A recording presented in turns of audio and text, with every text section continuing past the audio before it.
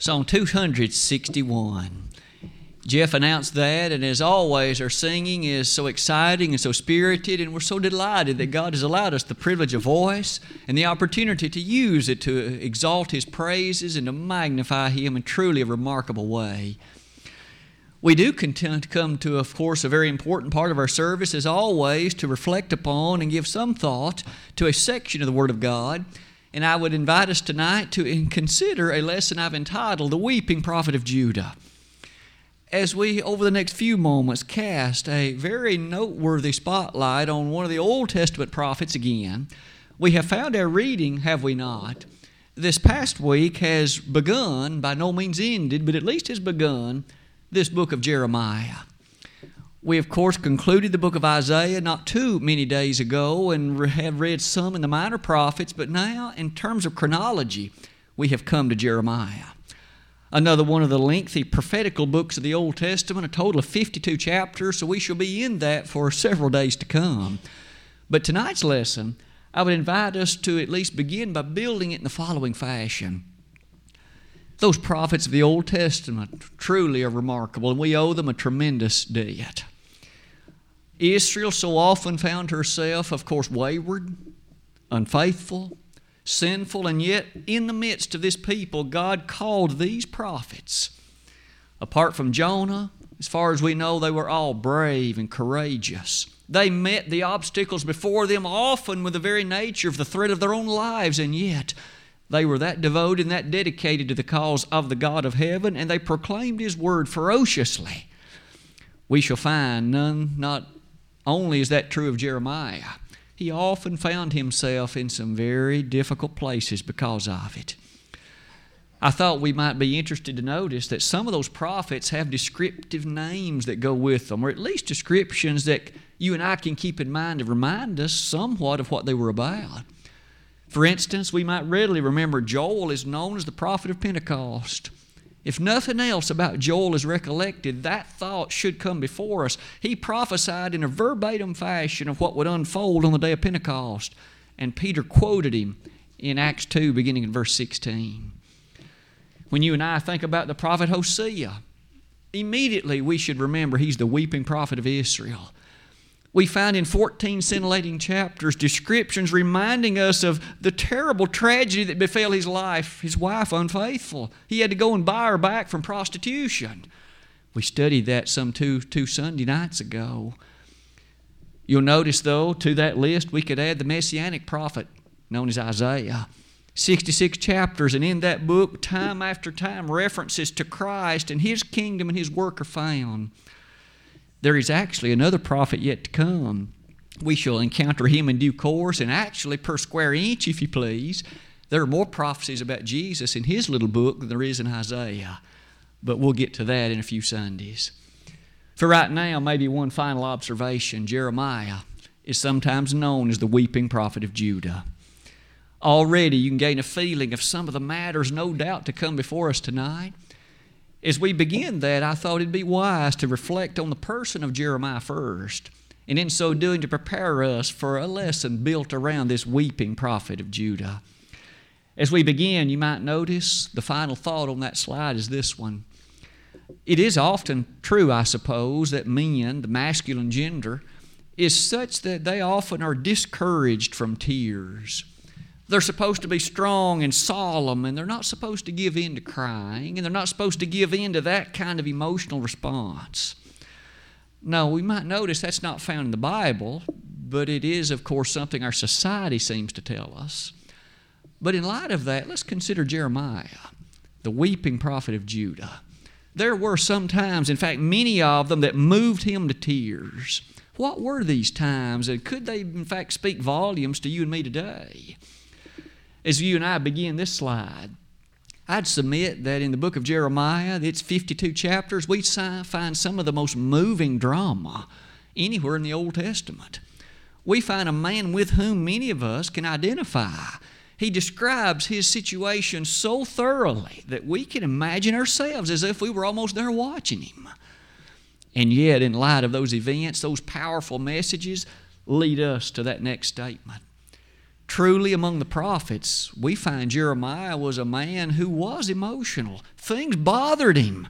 It was such that in his response to these matters, often the reaction of the people toward him was such that it moved him in a number of compelling ways. We shall find that likely more carefully next Sunday, but at least for now, note this. The opening stanza of this book, the opening chapter, sets before us two very critical ideas. Verse number 7, God very clearly to Jeremiah said, "Whatsoever I command thee, thou shalt speak." Jeremiah wasn't given the liberty nor the luxury of proclaiming anything other than what God had delivered him to say. And then 2 verses later, "Behold," God said, "I have put my words in thy mouth." You and I can notice carefully, then Jeremiah proclaimed God's word. He didn't proclaim merely God's feelings or God's thoughts or God's suggestions. He proclaimed the unadulterated and powerful word of God. He fell in line with those prophets, those other inspired individuals of ancient lore, and as they proclaimed that word of God, that's what he was commissioned to state. It is with that in mind, I would ask you to notice those words that he so powerfully proclaimed so often fell upon deaf ears, ears that were uninterested to respond in favor to it. They didn't want to, in fact, do what God told them to do. Case in point, look at some of these phrases. In Jeremiah 1 verse 17, God had to forewarn his prophet.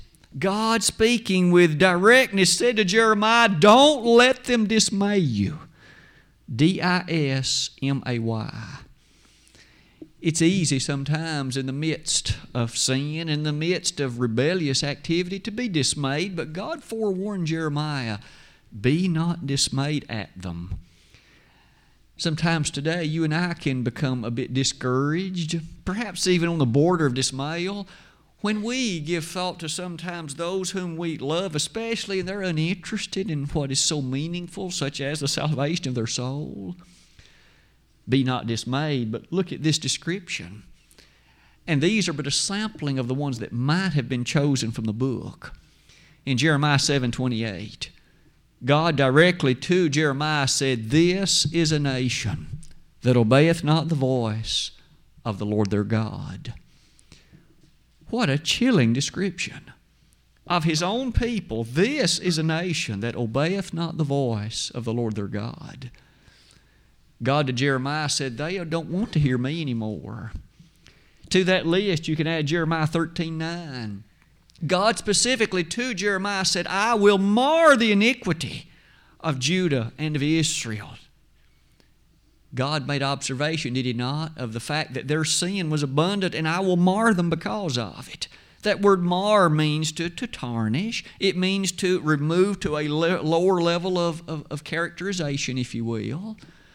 That was about to happen to them. Perhaps to that finally, Jeremiah 29:10. Their sin was such that God said, "I'm going to send them into captivity. Babylon is coming, and for 70 years I shall allow them to be captive." Listen to what God is speaking then about this people. And notice Jeremiah lived in the age and in the time in which he told the people, this is what's coming if you don't repent. Jeremiah lived to see all of that happen. And we're going to find as we study Lamentations that his tears wept greatly there as he watched his people winding their way into captivity. He actually had to watch them leave the city as the Babylonian overlords forced them off into the final array of captivity. Can you imagine watching that? As you close that slide with me, we do find in the midst of all of these forces and influences, it did seem Jeremiah became a bit discouraged himself at one time. It's found in the 20th chapter of this book. Verse number 9 says, Jeremiah chapter 20, "Then I said, I will not make mention of him, nor speak any more in his name. But his word was in mine heart like a burning fire shut up in my bones, and I was weary with forbearing, and I could not contain." Jeremiah seems immediately to have reflected upon that state of discouragement. Even though I thought about quitting, even though I thought about giving up, once I immediately reflected upon it, I said, It's too important. It's too significant. And the law of the Lord is too vital and too needful. I cannot be quiet. Among other things, I would hope that if any of us ever become dismayed, discouraged at the thought of Christianity, and we begin to wonder, is it worth it? May we quickly rethink the matter and assert like Jeremiah, I cannot contain. Notice Jeremiah would, of course, later in the book remind us how worthy it is to be faithful. But for now, closing that slide, we find these two observations. Jeremiah found himself thrown in prison simply because he was a preacher of truth. Those people to whom he preached, they were so incessant and oppositional to it that they actually had him cast into the dungeon more than once. We shall arrive at that in chapters 32 to 39. However, you'll notice in the light of all of this, Jeremiah wept. Oh, how he wept. Tears streaming down his face as he thought about the circumstances in which he was and the people before whom he spoke. I would call to your attention perhaps most readily not only the lesson text that was read a moment ago as Brother Glenn read that for us, but also that text in Lamentations 2:11. Again, Jeremiah in that text of Jeremiah 9 says, Oh, that my head were waters, and mine eyes a fountain of tears, that I might weep day and night for the slain of the daughter of my people. Jeremiah said, if my head were full of waters, I could cry day and night all the time for the slain of the daughter of my people. The tears of Jeremiah. In fact, I'm told that the Septuagint translation of the Old Testament actually has this as its title for the book of Lamentations, the tears of Jeremiah. That little 5-chapter book of Lamentations highlights for us the emotional, the weeping response of this weeping prophet of Judah. What is it that made Jeremiah weep so? What prompted him to this response? Well, among other things, it must start with this first one.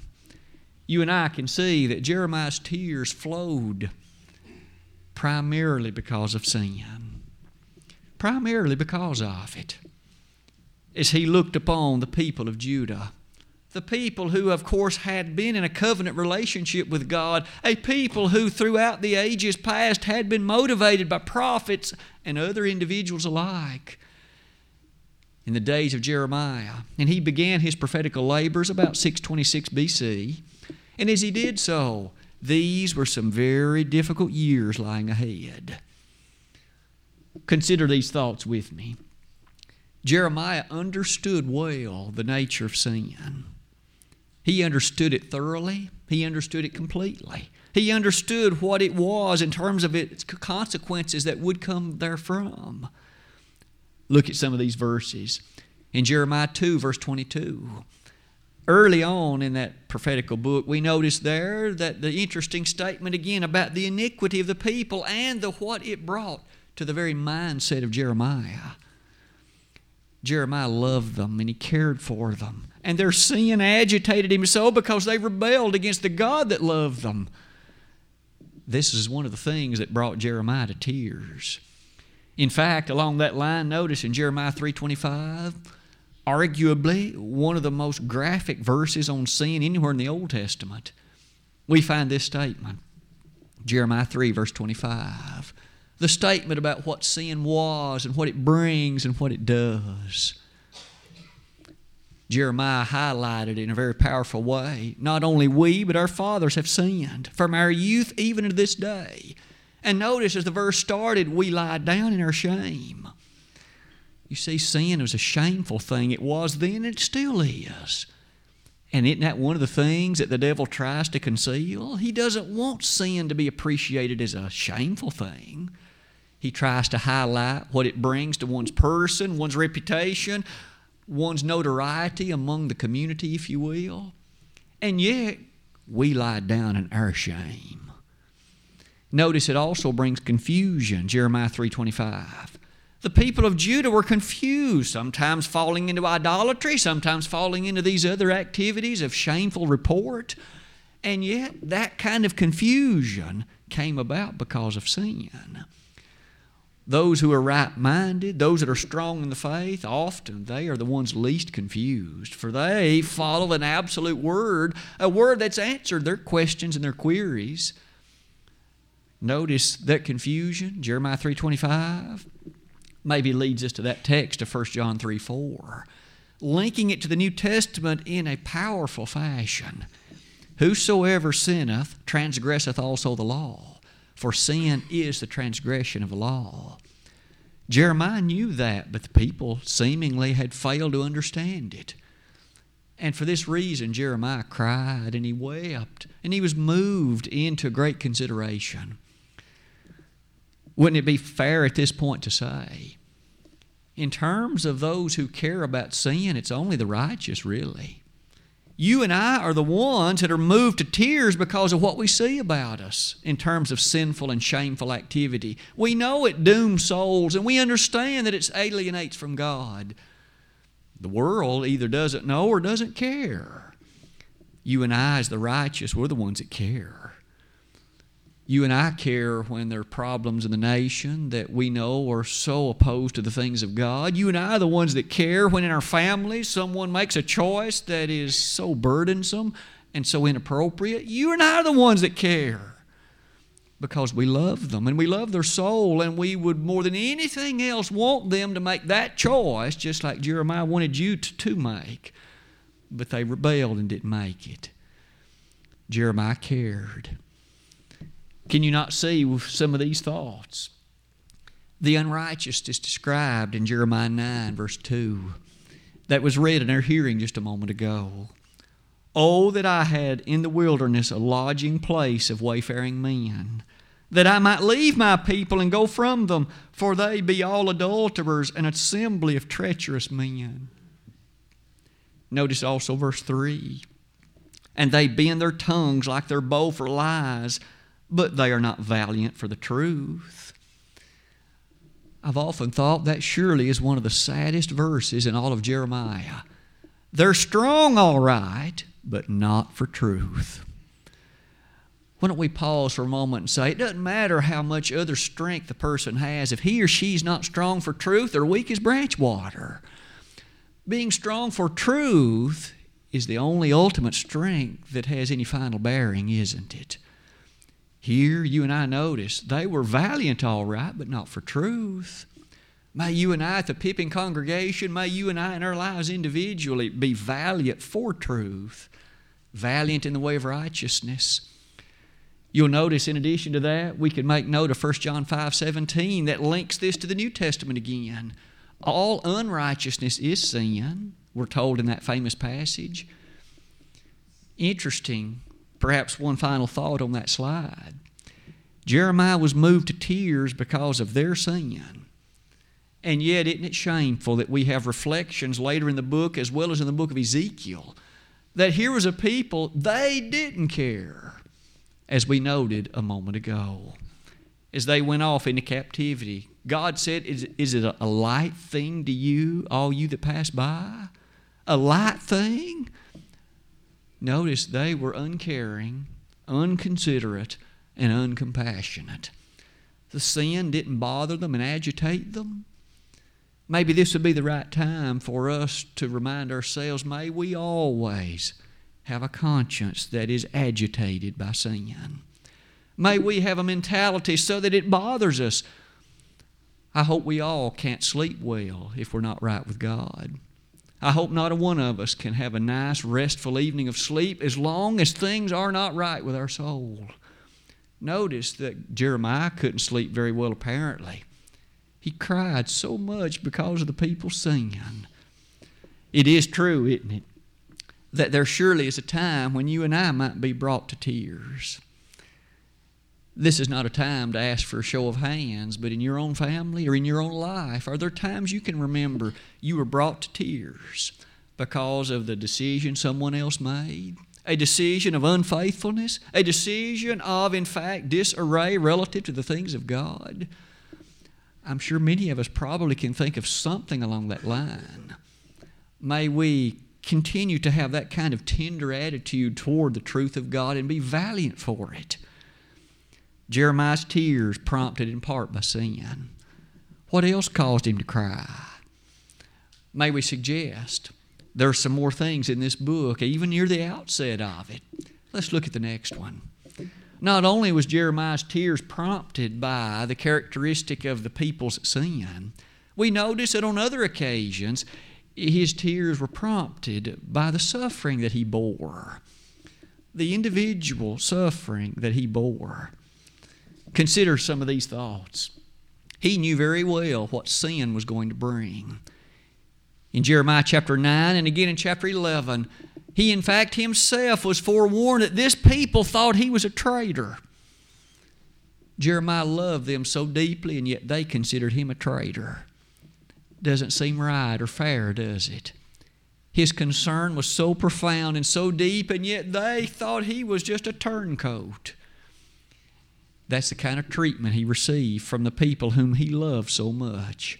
He wanted their faithfulness. He wanted them, in fact, to have the kind of trust that he had in God. Look at what that hardship developed. In Jeremiah chapter 14, verse number 10, note the wording of this verse. Thus saith the Lord unto this people, thus have they loved to wander. They have not refrained their feet. Therefore the Lord doth not accept them. He will now remember their iniquity and visit their sins. Jeremiah had the challenge, the commissioning by God to state words like that before this people. God's going to remember your iniquity, and He's going to visit for your sin. And we understand well that that premise and that promise from God has not wavered or wandered. Sin must be forgiven. Otherwise, of course, it shall meet its guilt. Not only that, consider this. What about the ultimate end that did come, the suffering that he witnessed? As we noted earlier, you can even imagine it as the book of Lamentations comes before us. Jeremiah actually sat on the hill overlooking the city of Jerusalem, and he was there as he watched the Babylonian individuals carry off his kinsmen, his fellow Jewish people, and off into captivity they went. Jeremiah had to watch it. No wonder in Lamentations 2:11 he describes the tears falling down his face. Sometimes you and I are led to tears when we think about the hardship that you or I or a loved one faces. A hardship that might be described in words like this. Sometimes the choices that others make, you and I know that they're not good choices. But we also realize that when the time comes, they must pay the piper, if you please. It doesn't ease the burden from our heart much when we realize that those kinds of ends and those kinds of results have followed from their decisions. It can break our heart. Tears might be shed. Again, many of us may have done it. Those kinds of decisions and choices are just an artifact of what Jeremiah exhibited. Not only that, notice this. In Jeremiah 11, verse 14, we have one of the most startling statements, I suppose, of the book. 3 times in the book of Jeremiah, this statement is found. Jeremiah, do not pray for this people. Think about that. You and I know the power of prayer, and we understand the far-reaching implications it can have, for the effectual, fervent prayer of a righteous man availeth much. But God told Jeremiah, don't you pray for this people. 3 times he was told, do not pray for them. How can that make any sense to us? If we revisit the context, we find it very well. Their heart was as hard as an adamant stone. They were not going to repent in the current state, and God said as long as they will not repent, it'll do you no good to pray for them. Today, isn't it still true? You and I may with urgency pray for those whom we love and those of whom we're so concerned. And often we do here in our collective services. But we know that in their state of being lost, they must make some decisions. God won't save them in that state. Isn't it shocking here, though, to hear God say, don't you pray for them? As those verses come before us with that kind of message, doesn't it paint a picture of just how hard the heart of Judah had become? Maybe that hardness leads us to that final statement. How do you and I react to circumstances comparable to this one? Do you and I shed tears when we see and witness those kinds of things? Aren't we commanded to weep with those that weep? When there's someone who finds him or herself in a circumstance, we should be ready for that brother, that sister in Christ, that individual, if that's the appropriate thing, to sympathize with them. The tears of Jeremiah. Maybe those tears take us to that last element on that slide at least. You'll notice that this statement is also very apparent as we look at these opening chapters of Jeremiah in particular. There was another thing that moved Jeremiah so greatly, moving him in ways like this. I've entitled it False Influences. Jeremiah, it seems, on so many occasions, by the very wording and impetus of God, encouraged the people to be wary of some who were their leaders, some who were not as they should have been. Jeremiah 5:31. In the closing verse to that 5th chapter, we notice this interesting statement. The prophets prophesy falsely. The priests bear rule by their means, and my people love to have it so. My people love to have it so. Here the prophets were prophesying with falsehood. They were not speaking the things that God had delivered, and the priests were encouraging them, patting them on the back. And God said, my people are enjoying every minute of it. Doesn't that remind us that among the other things that prompted Jeremiah so was a people who had been led by these teachers, these influences that were false and improper, these situations being described in that text and a host of others. I would ask you to look at this. The leaders are described in an interesting word. I've actually put it in italics. Jeremiah 10, verse 21. Listen to this statement as it reflects upon those that were the actual leaders of ancient Judah. For the pastors are become brutish and have not sought the Lord. Therefore they shall not prosper, and all their flocks shall be scattered. Isn't that a telling passage? Among other things, it reminds us there is a proper usage of the word pastor. And our world in this modern era has so misused and misapplied that term.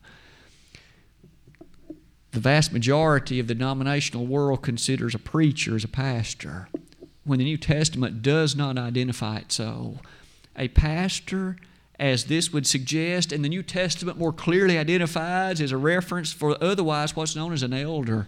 A gentleman known as a presbyter, an overseer, a bishop, also is a gentleman that himself is, of course, in that very category of being, of course, an elder. You might notice this pastor, he goes on to say, they are become brutish. That word brutish, as you can see, identifies a matter of stubborn refusal. They were in fact bent on doing what they wanted, despite whatever it may have meant for implications on the people. My pastors, the pastors, are brutish. It is a sad thing to be stubborn in a fashion like that, isn't it? That kind of description, not seeking God, the refusal that went with it, led Jeremiah more than once to appreciate just how sad such a state of affairs was. As you can see on the top of this slide, it seems that the Apostle Paul fell in line with an understanding just as clearly as Jeremiah did. In Acts chapter 20, as Paul met with the elders, the pastors now, the real pastors of the church in Ephesus, you may recall that beginning in verse 28 of that chapter, he himself said, for 3 years I preached and I ceased not to preach the word of God, and I cried. I wept in tears over the state of affairs that would be very much the case in Ephesus and elsewhere. Would it be proper for elders, for you and I, to shed tears as we think about the church and what she might face in years ahead? Would you and I be entirely right to have concern over it to the point that we might, in fact, cry? There's not a doubt in my mind there wouldn't be anything inappropriate about that. Paul did it. In fact, in the New Testament, we find on other occasions he was moved to tears. That kind of discussion closes that by noting that you and I can understand that, be it sin, be it the circumstances surrounding those choices that others have made and the consequences and suffering that they face, or where it might be evil influences, it can be enough to make you cry. I'm sure many of us have thought about what was the case perhaps a century ago and what seems to be the case now relative to certain entities and institutions, and it's not like it once was. It is enough to make you cry, isn't it? It's a sad thing, but yet, like Jeremiah, you and I must continue the effort and the matter of steadfastness. It might well be that finally, I thought it would be at least well to note a good reason. So far, all the things we've noted were bad things, I suppose, in terms of making one cry. Did Jeremiah ever cry in matters of rejoicing? Did he ever cry for what you and I would call a good reason? It would seem so. In Jeremiah 15, verse number 16, we have this rather interesting and very powerful passage. Jeremiah 15, verse number 16. Thy words were found, and I did eat them, and thy word was unto me the joy and rejoicing of mine heart. Now notice, that fell in the very context in which Jeremiah was so moved by these other things he was seeing about him. And yet now, he could so clearly make reference to a sense of rejoicing that filled his heart and his being. It was the Word of God, wasn't it? I know that as you and I reflect upon it, as we have opportunity to study it, we are moved by it and we appreciate the authority inherent in it. But look again at the wording of how Jeremiah stated that. Jeremiah rejoiced. He literally rejoiced. In the midst of these other influences, he nonetheless could rejoice. I'd like to share that with us as well this evening, for isn't that also a very important matter?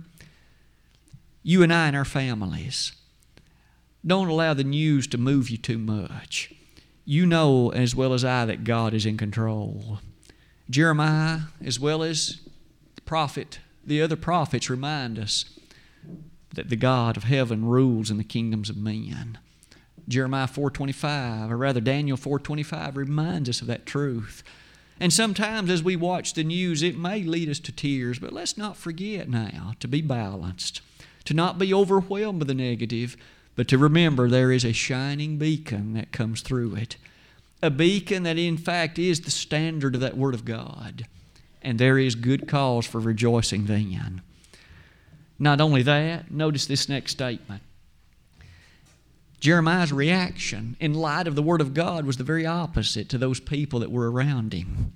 We noted a moment ago that the people were so often resistant to what he had to say. In fact, we might well bring to our mind that statement of chapter 6, verse 16 as we prepare for this next observation. Jeremiah 6:16, thus saith the Lord, stand ye in the ways and see, and ask for the old paths, where is the good way, and walk therein. And ye shall find rest unto your souls. But they said, we will not walk therein. They were admonished by the God of heaven, walk in the old paths, seek those old paths that are vital and necessary for truth. But their quick reply was, we will not walk therein. To that people that was so resistant, Jeremiah maintained his fidelity. And though all the world could crumble about us to unfaithfulness, may you and I, in steadfastness and in valiancy for the truth, remain dedicated and wholly devoted to God. Maybe that highlight is seen there in chapter 18, verse 18. That is in the midst of a passage that in part's quoted in the book of Romans in the New Testament. But in verse number 18 of that chapter, we notice it says, then said they, come and let us devise devices against Jeremiah. For the law shall not perish from the priest, nor counsel from the wise, nor the word from the prophet. Come and let us smite him with a tongue, and let us not give heed to any of his words. Did you hear what the people were saying? Let's devise devices against Jeremiah. In effect, they were at times wanting to kill him, the very prophet of God. And notice their reasoning, as that statement put before us. Let us not give heed to any of his words. That's a shocking thing in some ways, isn't it? In fact, that plot will thicken as we arrive at chapters 26 to 28, likely in due course, at least partway next Lord's Day. For right now, the message that Jeremiah still cried to them was this. Maybe you and I should embed in our heart, perhaps commit to memory if we haven't already, chapter 22, verse 29. O earth, earth, earth, hear the word of the Lord. That was the clarion call that Jeremiah set before them. Hear the word of the Lord. And as we've just noted more than once, that's the message they were unwilling to hear. As Jeremiah set that before them, it was, of course, that message of inspiration, that message of truth and encouragement. And that's what they really needed. Today, you and I need this book, and we need its message. And the world needs it too. We know that so many times they, like the people of Jeremiah's day, are not much interested in hearing it. But that shouldn't cease you and me from setting before them a proper example, a right declaration of it. In so doing, we might in fact reach some of them. As you'll notice as that slide closes, you and I are admonished on many occasions similar to the wording of Jeremiah 15:16. Remember it said, Thy words were found, and I did eat them. I sometimes think about the nature of how often we eat, and we enjoy the meals that are set before us 3 and sometimes more times a day, and we're so thankful for it. And often as we eagerly await those meals, notice there, Thy words were found, and I did eat them. Do you and I intake the Word of God? Do we eat it up, thoroughly digesting it and imparting it into application to our life? I know that we have the desire to do it, and may we incessantly work toward that goal. In Psalm 119, verse 103, we have even the psalmist who echoes a sentiment somewhat similar to that one. The sweetness of the Word of God. And that sweetness that, of course, often is such a wonderful thing as you and I contemplate the way it can impact men and women if it will only be allowed to do it. The tears of Jeremiah tonight we've seen developed, motivated by a number of things. One by one as we've looked at all of them. We've been reminded of a man who was not afraid to come to tears. Sometimes as you and I are overwhelmed by what's about us, it's not inappropriate even for a man to be so emotionally moved by something if it were to come to tears. Sometimes sin can do it. Sin in our life or sin in someone else's that we love and cherish so much. Sometimes it could be what we know they're reacting to, the suffering they feel because of a choice they've made. Sometimes it might be because of leadership that afflicts the church and other things, the falsehood that surrounds it. Sometimes it can be the wonderful rejoicing of that which is the Word of God or the magnitude of His blessings. Have you or I been brought to tears of joy when we've appreciated some good things God has done? I'm sure that many of us can also say a hearty amen to that too. Tonight, what about the station of your life and of mine? The tears of Jeremiah, the weeping prophet of Judah. If sin in your life currently is on the verge of bringing you to tears or has done so, why not do something about it? I don't have the power to make your life such that those tears would no longer be needful, but God can do it. The Lord Jesus Christ can do it. If you will come to Him, He made this promise in Matthew 11, beginning in verse 28. Come unto me, all ye that labor and are heavy laden, and I will give you rest. Take my yoke upon you and learn of me, for I am meek and lowly in heart, and ye shall find rest unto your souls. For my yoke is easy and my burden is light. Now that's almost the verbatim portion of what we found in Jeremiah 6:16, but thanks be unto God that the response is different. They said, we will not walk therein, but the Lord invites us to come and promises us our yoke and our burden will be easy and light. Tonight, if you need to respond in a public way to the call of invitation, perhaps utilizing the tears of Jeremiah to motivate you to make things right between you and your God, The plan of salvation demands, if you're an alien sinner, that you believe Jesus to be exactly who He said He was, to repent of your sins, to confess His name as the Son of God, and to be baptized. If you have taken care of that, and for a while you have been a faithful and devoted servant to the Lord, but at this moment you are not, things have divided between you and your God. Sin in one way or another has brought a separation, maybe even brought you to tears on some cold and lonely nights. Why not come back to God tonight? Why not, in fact, allow Jesus Christ to wrap His arms of encouragement and comfort around you and bring you back to the faithful fold at His side? If we could help you in that way, to pray for you in a public way, we'd be delighted to do it. We would only encourage you to let us know the way we can be of assistance, and do it at once while together we stand and while we sing.